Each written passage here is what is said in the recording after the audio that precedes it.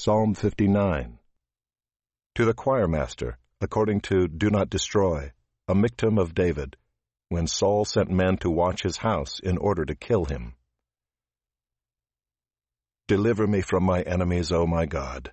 Protect me from those who rise up against me. Deliver me from those who work evil, and save me from bloodthirsty men. For behold, they lie in wait for my life. Fierce men stir up strife against me. For no transgression or sin of mine, O Lord, for no fault of mine, they run and make ready.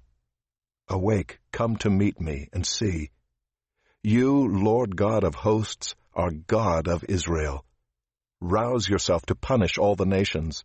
Spare none of those who treacherously plot evil. Selah. Each evening they come back, howling like dogs and prowling about the city. There they are, bellowing with their mouths, with swords in their lips. For who, they think, will hear us?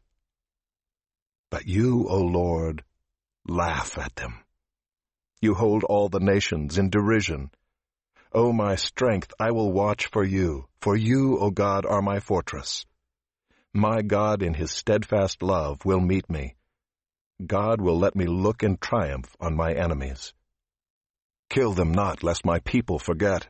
Make them totter by your power, and bring them down, O Lord, our shield.